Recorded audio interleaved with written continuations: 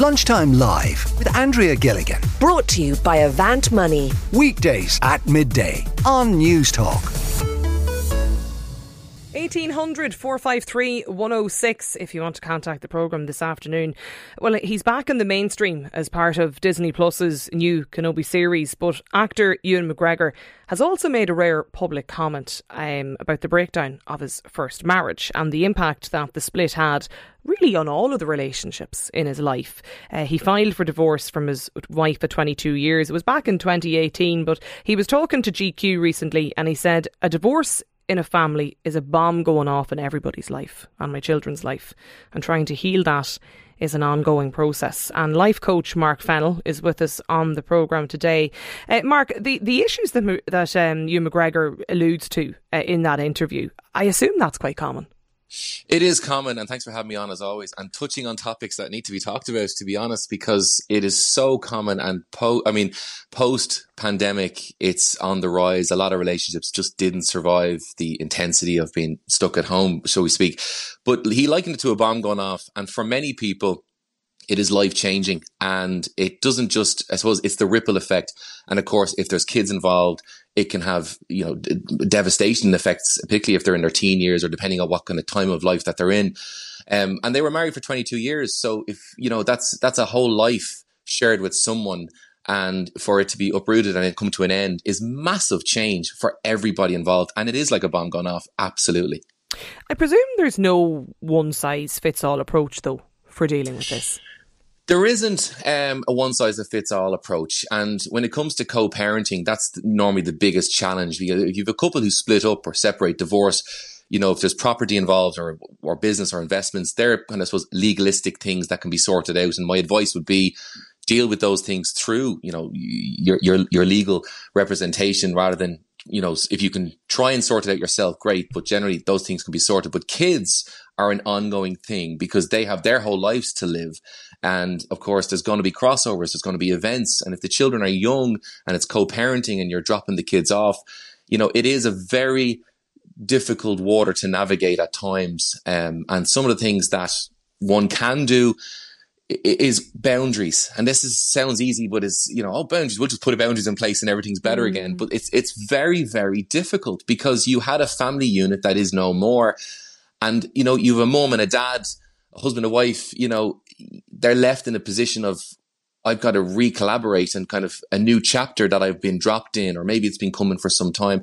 But it is almost like for some people starting afresh in life, later in life, and there's kids involved. It's a very difficult situation, absolutely.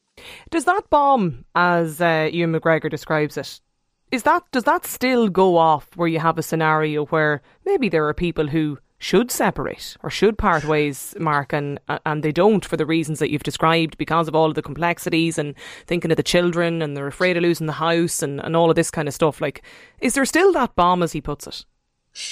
Absolutely, and it does sit there. And what happens is when people stay in a relationship, a lot of people, and I will say a lot, will stay in a relationship for the kids' sake. When the kids are old enough, should we say the relationship has ran its course, but they kind of agree, well, look, when the kids move out, we'll go our separate ways. But then sometimes you'll have couples who will stay together, live together, but there is no relationship anymore. I will always give my 2 cents. Look, when you see things aren't going right, it's time to talk about them. Don't let it fester, because what we don't want is resentment sets in, contempt sets in, stonewalling happens, and you have two people cohabiting that just cannot stand each other. You don't want it ideally to go that far.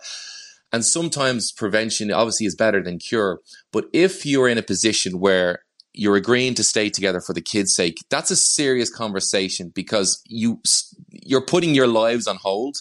Now, unless you're agreeing to see other people, it gets very, very, waters become very muddy and very murky. You really have to kind of work out, well, look, is it worth doing that for everyone's sake involved? Because you are putting your life literally on hold, and it can feel like, for people who do that, a sentence.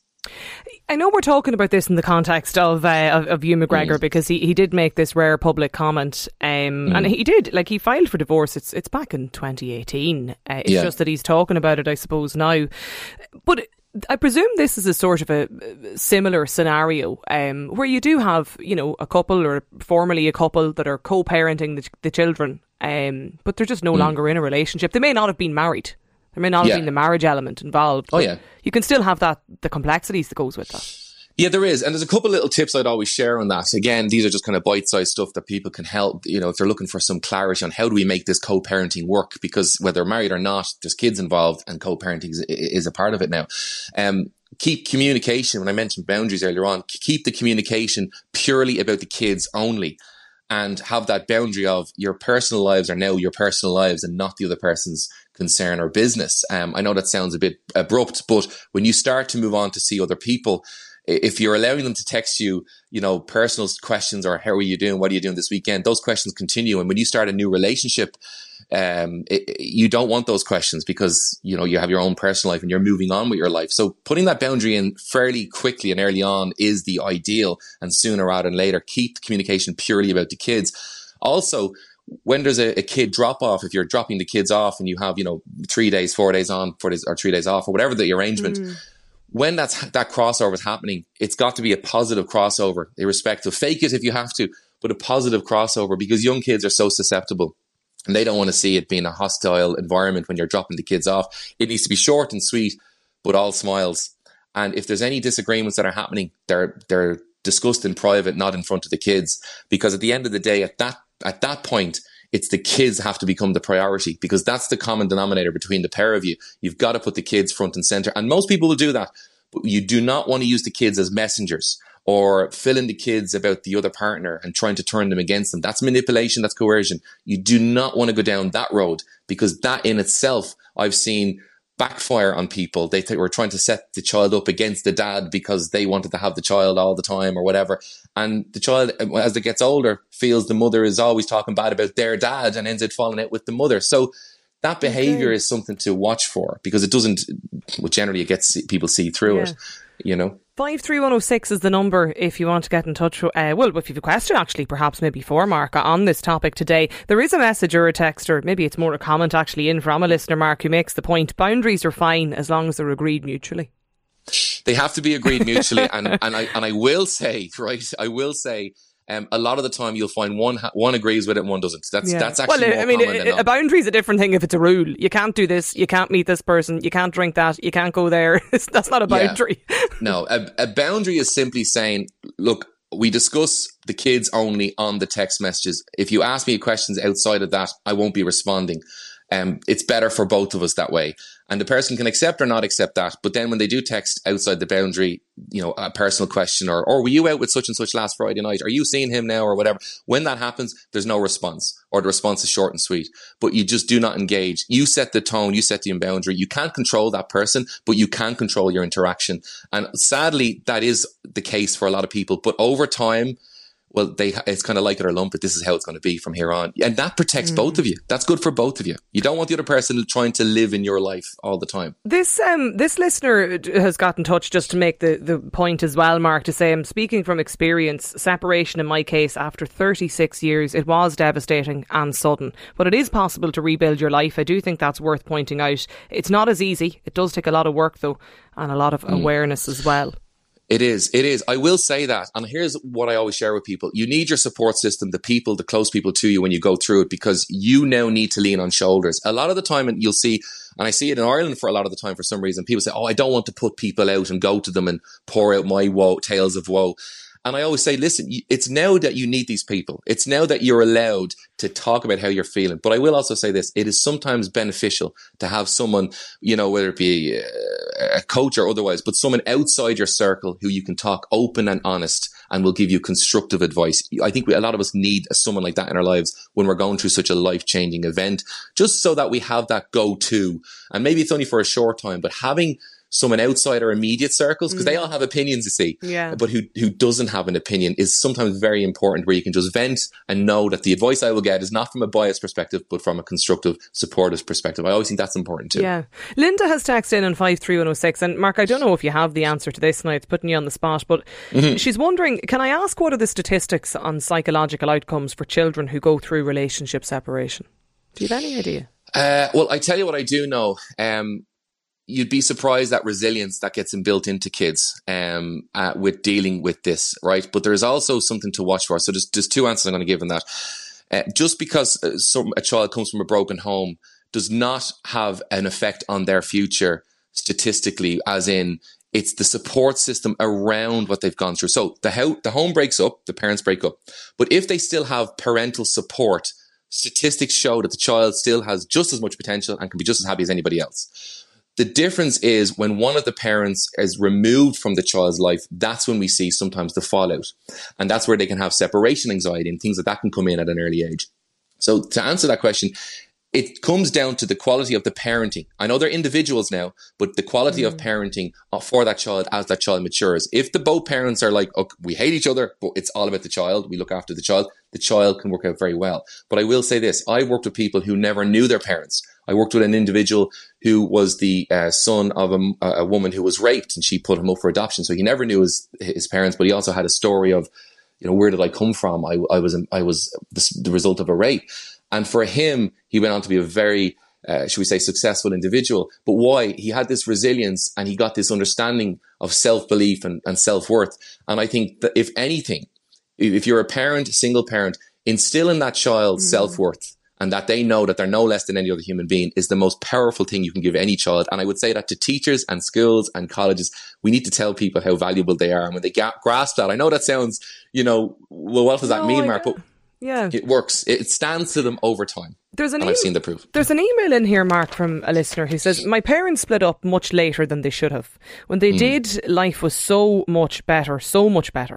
When my own marriage subsequently broke down, we split up as soon as we could. Both adults and all the children are very happy, and indeed there are two more loving adults now in the children's lives as both parents have different partners.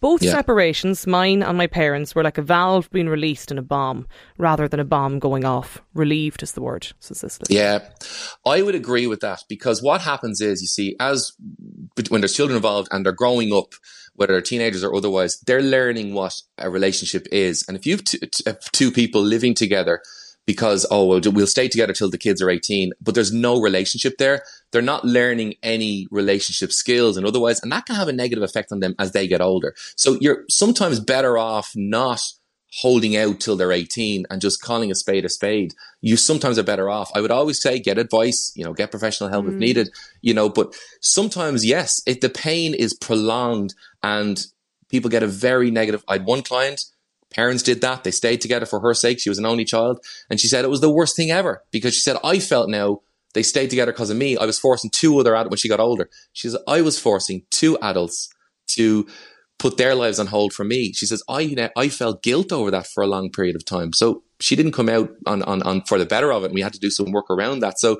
remember, the child may be aware that you're staying together for their sake when they get older, and that doesn't always serve them well either. So the point is, sometimes you're better off if call a spade and try everything. I'm all about repair rather than replace. If it's gone beyond repair, sometimes it's best served. Well, look, maybe we need to call it a day. Just a final question from a listener here who's actually, I think, currently looking for some assistance, Mark. They just say, I find that my son repeats all of my business to my ex-husband. No matter how many times I ask him not to, it has now changed my relationship with my son. I don't talk to him as much anymore about certain specific things. It is quite sad, but I'm wondering if you can advise me how to change this. Yeah, well, there's two things. Is it the son that's, volunteering this information, or is it the dad that's kind of wooing it out of him? You don't know, they may know the answer to that. But either way, you're going to have to say, well, look, I have a situation here where my personal information is being, I suppose, given to someone who I can't trust with that information. I'm going to have to restrict that information. I don't like using the word boundaries all day long, but to an extent it is going to be that, because your son, remember, you cannot control him. And if he is divulging stuff that is of a personal nature, because that could stop you moving on, because it's keeping the dad in the loop with your life as you're trying to maybe progress in another relationship, and the dad knows all about it, so that's not going to help anybody.